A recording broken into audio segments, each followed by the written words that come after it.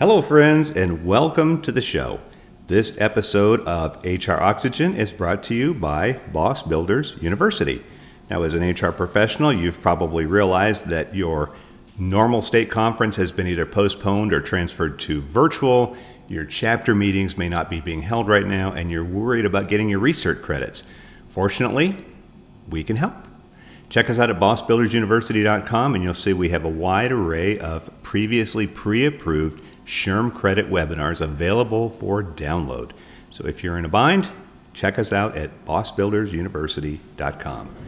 We are living in a very challenging time in our history, and for many of you, you are looking to find leaders.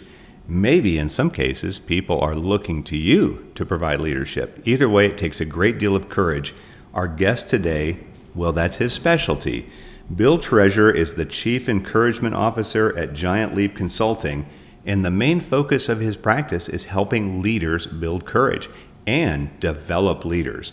So right now, if you have some leaders in your organization and you're thinking, boy, they need some work, good stuff in this episode. If you yourself are looking to build courage, Bill's got a great technique for that too. So why don't we quit talking about Bill? Let's talk to him. You know what to do. Let's go ahead and put that personal item under the seat in front of you. Buckle up. Time for us to take off. Should the cabin lose pressure, oxygen masks will drop from the overhead area. Please place the mask over your own mouth and nose before assisting others. Hello, and welcome to another episode of the HR Oxygen Podcast, the show focused on the overworked, overwhelmed, and underappreciated HR professional. And now, here is the host of our show, the Boss Builder, Mac Monroe. Bill Treasurer, welcome to the show. Mac, it's a great honor to be speaking with you. I'm looking forward to our time together. I am too. We had a little false start earlier this week, but that's the fun with technology. We can do these virtual, but when we can't do them, we really can't. So I'm glad it worked out for today. Me too. We're going to be talking today about courage. And, I'm looking here, your title is the Chief Encouragement Officer. Now, with a name like Treasurer, I figure you would be like the Chief Financial Officer, but you probably get that all the time. I get it. But your business is Giant Leap Consulting, and you say it's a courage building company.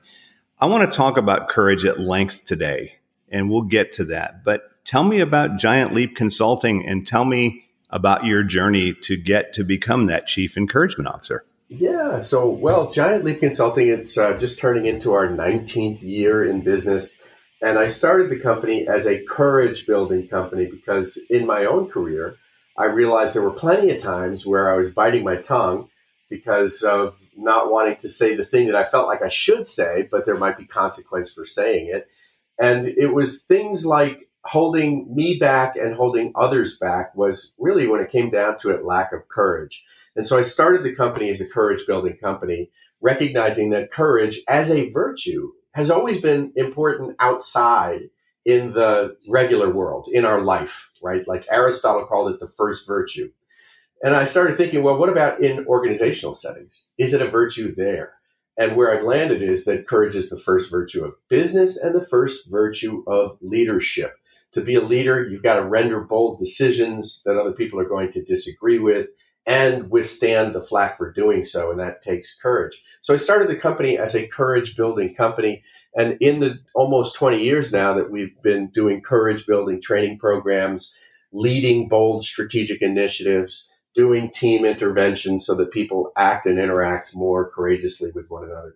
We've gotten to work with some cool clients that range from small businesses all the way up to NASA. We've been able to work from. And let me just confess right off the bat, Mac, that I learn from my clients, right? Like I learn just as much about courage from them as they learn from me, because I take what I learn from clients and then I bring them to future groups. Prior to starting Giant Leap Consulting, I was with Accenture. I was in their change management and human performance practice. I was their very first full-time internal executive coach. And in those coaching conversations with executives who mostly outranked me, I also keyed into the idea of, boy, a lot of things come down to lack of courage or the need for courage. And the leaders I was most impressed with or admired most were those that had a certain backbone. And so that was keying me in to the importance of courage. Prior to that, I was with a company called Executive Adventure, where we did outdoor experiential team building programs and having people in ropes courses together where they had to experience their courage both physically and emotionally by saying hard things with one another after we've gone through physical challenges with one another. And before all of that, Mac, part of why I got keyed into courage, and it's sort of the theater of my story, if you will, is that I was a member of the U.S. high diving team. And I used to dive from heights that scaled to over 100 feet, Jeez. Traveling at speeds of 50 miles an hour, hitting a small pool that was 10 feet deep, protected only by a Speedo. Good Lord. So that's the genesis of Giant Leap Consulting. Is I used to take giant leaps for a living as a member of the U.S. high diving team. That's where I learned to encounter my own courage, because I was really afraid of heights and had to sort of manage through that fear and walk through that fear. And it was such a redeeming experience that in my mind, even back then, I was like, if I ever start a company, it's going to have to be around this idea of courage, because it was so valuable for my own personal experience. And that really became the seed that planted later on in life into Giant Leap Consulting. Well, what prompted you to even want to get onto the high dive team? I mean, wasn't there easier sports? Couldn't you get on like the chess team or something? So I have to, say I'm not a tall guy. I'm 5'7" and a half, and I always have to include that half. And I'm not good at basketball. I don't particularly enjoy football, although I watch, football and enjoy it. I'm a terrible runner. I don't enjoy running. It burns my legs. But one day at the local pool, I was a swimmer like so many other people, and it seemed so boring to me, just like go up and down the black line, trying to go faster and faster. And to me, it was just boring. And then I saw these lifeguards jumping on the diving board and doing can openers, and a couple of guys would do a 2.5 somersault, and there'd be girls looking at them. And I was like, wow, that sport seems interesting. And so at 11 years old, me and my friends started to mimic those lifeguards. And by mistake, one day I pulled my legs around, I did a backflip, and my friends couldn't do it, and I could. And suddenly my friends were like, wow, you do a backflip, and then you could do a gainer, and you could do an inward dive, and then your friends weren't. And I stumbled into my own sport, whereas I got some recognition for it. And then I won the Westchester County Diving Championships 3 times in Westchester, New York, where I'm from. And it became my sport. And I went to college on a full athletic scholarship to West Virginia University. And then after leaving WVU, it was like, okay, go into the real world or join these high diving shows that I had. I had a couple of friends who had become high divers in these aquatic entertainment productions, and they got to travel around the country. They got to do these high dives. They got to do fire dives. They got to do clown dives, and they got to meet girls. And I said, well, that looks like a lot of fun. So that's how I got into the world of high diving. But really, I have a profound fear of heights, and I had a coach who helped me work through that fear and withstand greater intensity of fear as I was moving my way up the ladder. So that's how high diving connected to the crazy person I have become over time. That process of getting you comfortable, I mean, is that a foundation of how you help others build courage, or was that just another method that happened to work with you? And how long did it take? So what happened was the diving board at my school got shut down the last year, my senior year. And colleges now at this point were starting to dangle scholarships in front of me. And they wanted to know about my high board list of dives. And I didn't have one because at the time I was petrified of heights. So now my coach had to take me down to Iona College to learn a high board list of dives if I wanted to get a full scholarship or if I want to get any scholarship to college. And so at Iona College, even to this day, Mac, I've never seen a diving board anywhere in the country or the world that was like the one at Iona College that was built on a hydraulic lift, like when you take your car to get an oil change. And so through that coach and another coach, we could lift that diving board up And as we did, so now it could go from 1 meter, which I'm normal at and, really good diver. And now we can move it to 1.5 meter. We don't have to work it all the way up to 3 meter yet, but we can go to 1.5 meter. And, my dives are all over the place. I'm losing spatial awareness. I'm upset with my coach for asking me to do this. But after a couple of 100 dives, I become used to the discomfort. And this incremental process of modulating between comfort and discomfort, you take the performance of the person and you upend it by moving them into discomfort. And at that point, you have to sort of let them stay in that place of uncomfort, discomfort, as they acquire new skills, as they are awkward, as they are making mistakes. But over time, they start to develop competency. And as they develop competency, they develop confidence. And at some point, they'll actually start to get bored because now they've gotten really good with those skills. And when they get bored, it becomes the clue, now I've got to nudge them back out into discomfort. And then in my case, he moved the diving board up to 2 meters. Through this process, eventually I got a high board list of dives, got a full scholarship to college. And then I continued that process learning how to be a high diver. No high diver does one jump from 100 feet without doing 100 jumps from 1 foot. And through this increase, so you would do it incrementally. You'd go up to 10 feet, do 100 jumps there. Then you go up to 20 feet, do 50 jumps, right? Then you go up to 50 feet and do another 50 jumps. So you incrementally work your way up the high dive ladder. And yes, to answer your question in my very long-winded way, you do that incrementally. That's how you help people experience their courage. You don't find courage in comfort. You find it in discomfort, but you can't move people so far out into discomfort that they choke or they get petrified. But you got to move them enough out into discomfort that you activate the courage zone. You could also call it the learning zone because it's where learning happens. I love the quote from Ginny Rometty, who's the CEO of IBM. She says, comfort and growth don't coexist. In other words, you got to get uncomfortable if you want to grow. And that's what our training programs and leadership programs and even our strategic planning programs do, is we want to move people into healthy, purposeful discomfort so that they acquire new skills. I guess there's a fine balance between helpful discomfort and paralyzing fear that a person can't recover from. Do you ever run into that? Yeah, it's almost like the obnoxious football coach parent, right? Like in the stands, right? They're when they've got their kid and they're pointing in their face, you go out there and you go do that, and you're sort of interfering people.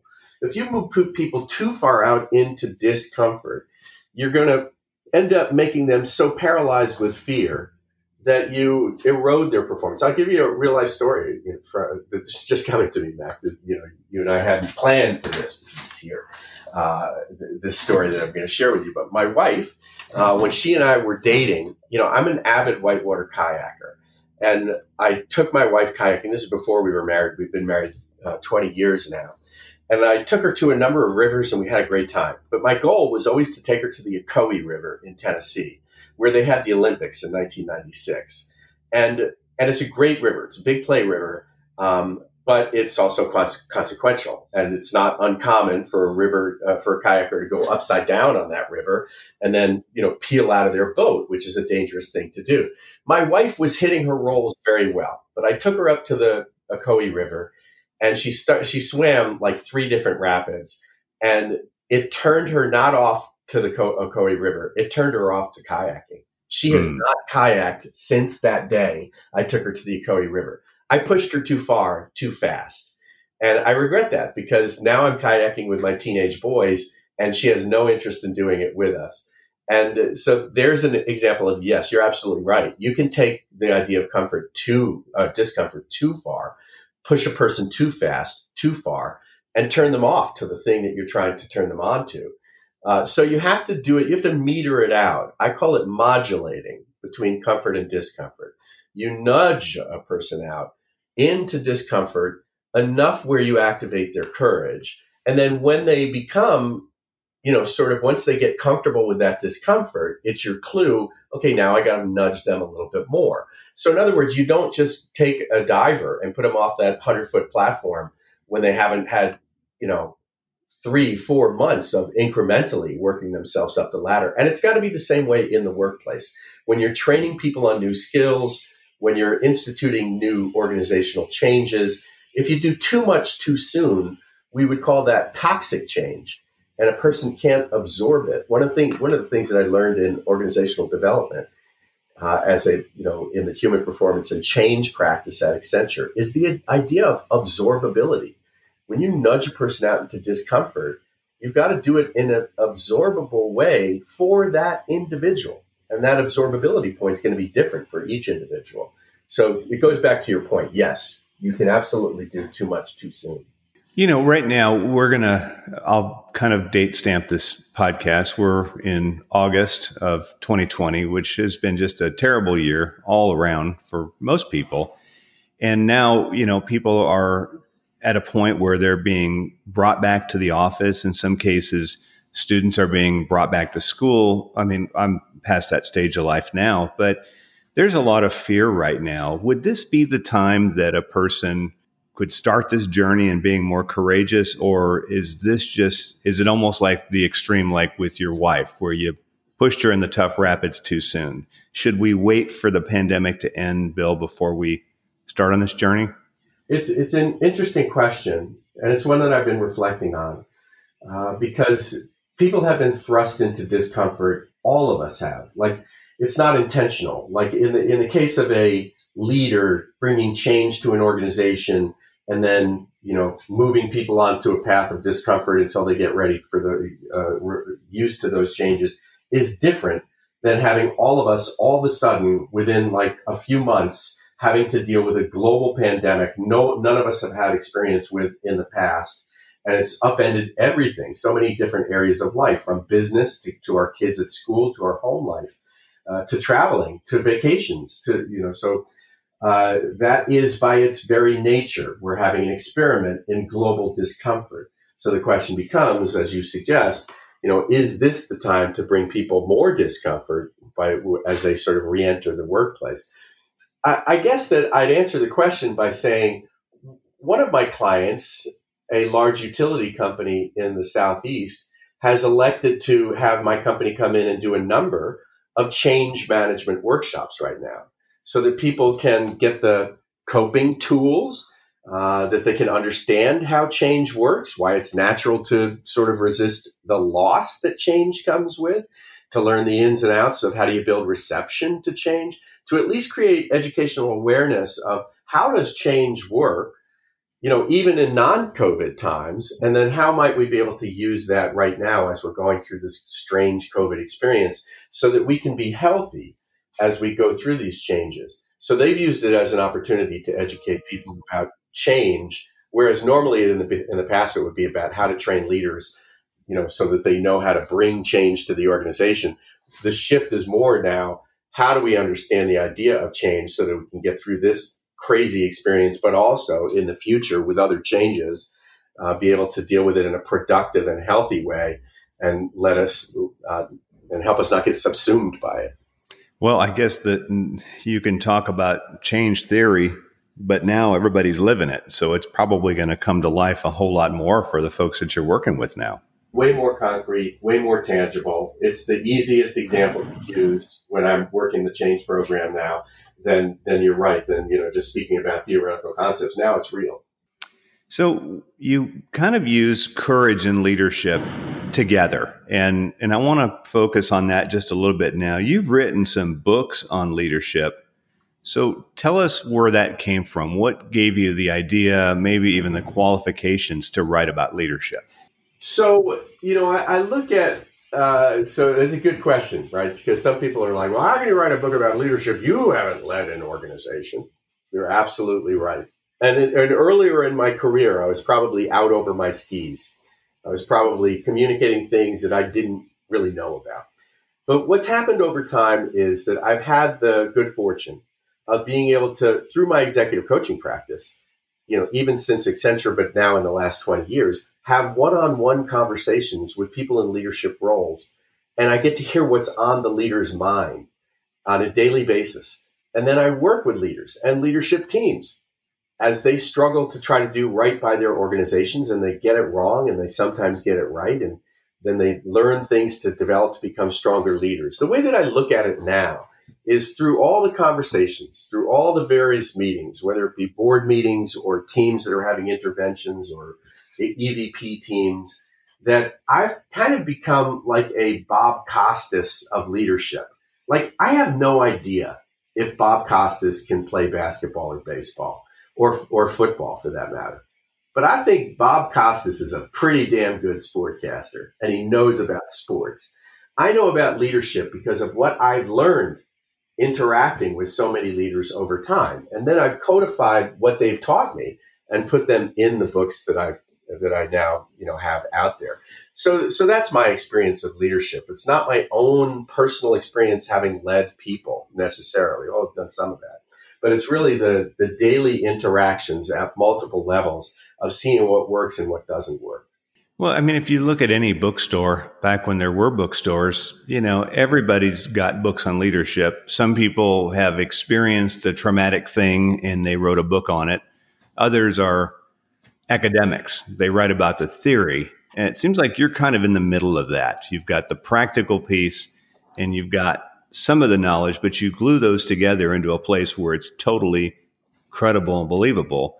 Kind of like a Bob Costas. It's a great example. I don't know if that man could make a basket, but he could sure talk about it. Yeah, I appreciate it. That's a really keen insight. That you're right. On the one hand, I'm the practitioner. I work on a daily basis, whether phone calls and coaching conversations and in-person meetings. I mean, I'm a practitioner of leadership development, and I learn from those interactions.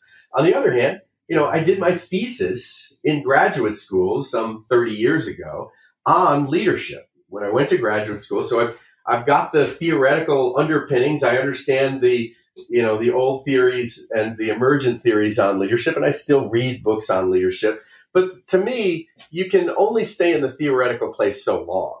And by the way, theory doesn't always match up with reality on the ground. I think I came out of graduate school with these great leadership ideals about sort of deifying a leader and putting them on the pedestal, and this is what we should aspire to. But then you get down on the practical, in and out, nitty gritty realities of the workplace, and your idealism gets tempered very quickly about what works and doesn't work.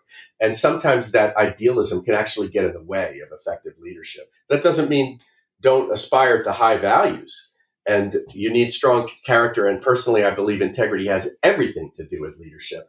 But I do believe sometimes that the experience of the collegiate experience and the theoretical experience can only go so far. At some point, you got to actually work with leaders to understand leadership.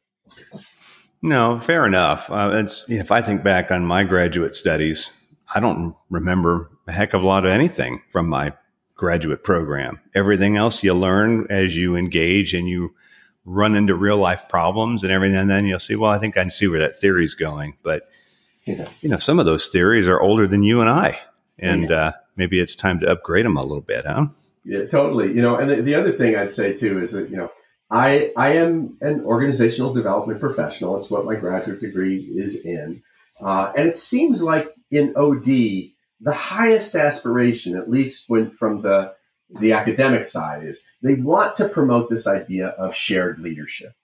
And that's like the pinnacle for the academician of what leadership is. Let's all share leadership. And in fact, we don't even need organizations. We just need everyone to be leaders, and we can share this leadership together. That's nice pie in the sky stuff. But I've not seen that work anywhere. I've seen it work. The one place I will say it has worked, Matt, is 12-step meetings. And it works there. There's absolutely shared leadership in 12-step programs, and it works. Having said that, in organizational settings, like common stockholder-led companies, they just don't work that way. And so why are we trying to force some template of idealism that comes out of academia that we should all be sharing leadership? And instead, why don't we just figure out the leaders that are in those leadership positions, make them healthy, effective, make them good leaders? Because not everyone is cut out to be a leader. And I think it's a lie to tell everybody that they need to be a leader. Sometimes you just need to do a good job. And other people are cut out for the traditional common experience of what leadership looks like in organizational settings. So that would suggest then that not everybody's going to lead. We're looking to a select few as the people that step up. So you just finished writing a book called The Leadership Killer. And in the book, you were, I guess your co-author is a retired Navy SEAL, which is pretty interesting. But you talk about self-centered leadership. So on one hand, we want maybe one person to be able to do it. But that seems like that's the temptation then, self-centered leadership. Talk about that. Right. So now, just so that I'm clear too, there's room for a lot of people to be leaders in an organizational setting. But if we follow the traditional pyramid, and that's how they are, in regular organizations and most organizations, there is a management layer, maybe a senior management layer, maybe an EVP layer, and eventually you're going to get to a president and C-level executives, right? So there's not everybody, the vast majority of people are not in leadership roles. We can ask them to do things that are of high value, to aspire to high ideals, to perform really well. If you want to call that self-leadership, great, but I don't think that that's leadership in the traditional way. Having said that, yes, the temptation of leadership is that it becomes about the leader, him or herself. So I wrote this book with John Havlick, retired Captain, Navy SEAL officer. And John and I had reconnected after some 35 years of not seeing each other. He, like myself, was a swimming and diver. He was a swimmer at West Virginia University. I was a diver. And we overlapped by like a year. I got to know John way back when. And when we reconnected our relationship after seeing each other at an alumni event, we started to toss articles back and forth to one another about leadership. But more often, Mac, they turned to stories about leadership fails. So we decided to write a book about what causes a leader to fail. And there, we keyed in on some things: intimidation, incompetence. There were a number of different factors. But when we really localized it and said, what really is the source of all those other things that are getting in the way of leadership, it really came down to a word that they use very often in the military: hubris. Hubris. And in fact, when John would relate his stories, he used the term a couple of times. And so as I was writing and he was writing, I said, let's key on that idea, John, that idea of hubris. And what hubris is dangerous overconfidence. The old Greek connotation of the original word hubris suggests actually taking some degree of pleasure in another person's pain. And there's even a sexual connotation, like in the Weinstein, Me Too moment. That sort of harkens back to this idea of hubris too. So that anytime John and I were tossing around these articles, we'd say, okay, yeah, could it be incompetence? Could it be intimidation? Could it be lack of engagement? Could it be? But then we'd all say, but could it be hubris? And so many of the stories, that was the central idea, that an ego of a leader got in their own way, that they decimated their own reputation, and they ultimately caused a lot of harm to the people that they were leading because they had shifted. I don't think they start out this way, but they made it about themselves as opposed to making it about the people that they were privileged to lead. And that is the leadership killer, hubris. What's the antidote? Humility, which is not something that we often think about with leadership. But we want leaders to be confident, absolutely. But there is a point at which it can turn into overconfidence and conceit. And when it turns into conceit, it becomes about the leader. The only antidote is humility. So I'll stop there because I've got to get off my preacher box. No, I think that's a good preacher box to get there. But what self-centered leader is going to say, hey, can somebody give me some humility? I'm getting a little bit too big for my britches. It's a great question. And in fact, I wrote a different book about that idea. Oftentimes we don't recognize that we are getting too big for our britches until we get some reverberation from our own behavior, a karmic boomerang. We get hit in the head with our own egotistical behavior in the form of what I call, I don't know if I can call it on your show, but I have a book. I'll just tell you the title of the book. It's called The Leadership Kick in the Ass. Yeah, you can say ass on the show. You can say shit, whatever you want to say. That's fine. So we have these. So I have a book, A Leadership Kick in the Ass. And what I have found through my coaching conversations with leaders who I feel are authentic and have acquired humility, almost often the acquisition of humility comes through a humiliating experience where they got in their own way and they had an ass kick moment that creamed them, where they had to reevaluate who they are as a leader. Clint Hurdle, the former coach of the Pittsburgh Pirates, he wrote the foreword to the book. And he said he's learned over time there's two types of leaders: those who have been humbled and those who are about to be. Everybody at some point in time, particularly when their ego is starting to get in the way, will get creamed from their own ego. In an organization, in my own experience working with leaders, very often it's by getting a 360-degree feedback where they get some unusual feedback about themselves that they didn't recognize.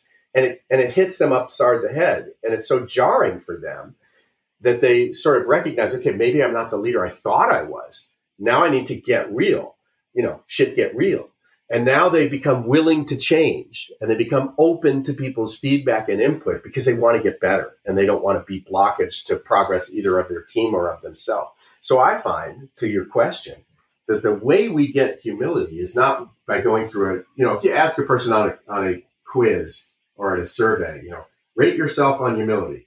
If you say I'm not humble, it sort of suggests that,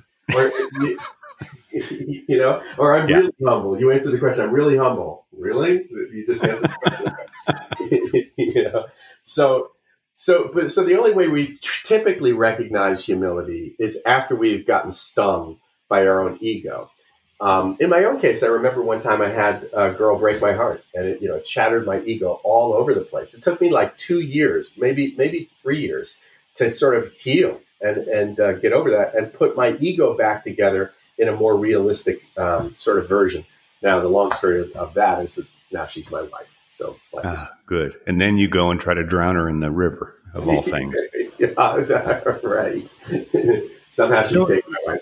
So in your experience, Bill, how many leaders, if you could give a percentage, actually survive the humiliating thing that sets them back? The leader that gets the terrible 360 or someone that has just a crash and burn moment.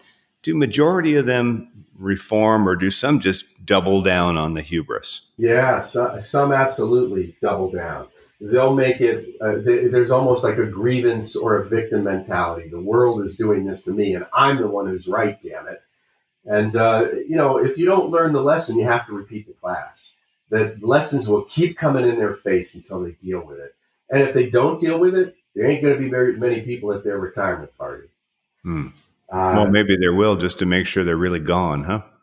Yeah, that's true. Maybe it's their non-supporters who end up showing up. But I do find that I think that if a person gets coaching through that critical experience in their career, that decimation of that moment that is so humbling, if they get some coaching, if they get some mentoring, it's really what that book about, the leadership kick in the ass, is about how that moment is so critical in a career. It can actually set you up to be a way better leader, more effective, more empathetic, more reality-based, more authentic, more grounded as a human being. If you get through and go through that experience, I think it can make you a better leader. But in terms of percentages, I don't know. I like to think it might be like 70%, but there's probably like the 30%, as you suggest, who's like, they just don't have the ego capacity of saying it might be them that needs to change. They want to instead try to blame it on everybody else. Well, this is a critical time where people are being tested on a regular basis. And there may be, the audiences listening to this today are either going to be HR professionals who have to tolerate leaders who may or may not be effective leaders, or it may be leaders themselves that are listening to this today. And so if a person said, you know what, I would rather, instead of having this thing hit me and be shocked, I'd rather soft land this. I'd rather start now by getting some self-awareness, maybe some coaching. Bill, how would those people find you? How can they reach out to you and have them, the Bob Costas of leadership and courage, work with them? How do we find you? The couple of ways to get in touch. First of all, my company, giantleapconsulting.com. Also, if you go to the word courage building, just take those two words together, just like team building, but couragebuilding.com, billtreasurer.com. And then finally for an email, btreasurer@giantleapconsulting.com. Excellent. And where can we find the books, especially the newest one, The Leadership Killer? Sure, The Leadership Killer, and then the other books that I've written, Courage Goes to Work, Leadership Kick in the Ass, a couple of others. If you go to your online retailer, put in my name or put in the book's title name, The Leadership Killer, you'll definitely find it. Excellent. Well, Bill, I really appreciate you taking time to chat with us this morning, and your message is relevant. It's something that I think if you were ever looking for a time and an opportunity to step up, I believe 2020 is the year, and thankfully people have some encouragement from you. So thank you so much for taking time to be with us today. Matt, it's absolutely been my pleasure, and hope that you stay safe and sane with your people wherever you are. Thanks for tuning in to another episode of the HR Oxygen Podcast. We hope you found something today that will relieve your stress, feed your soul, and pump you up to face another day. At Boss Builders, we want to let you know that we appreciate the hard work you do every day as an HR professional. And, as a reminder, always make sure to adjust your own oxygen mask before attempting to help those around you. Be well.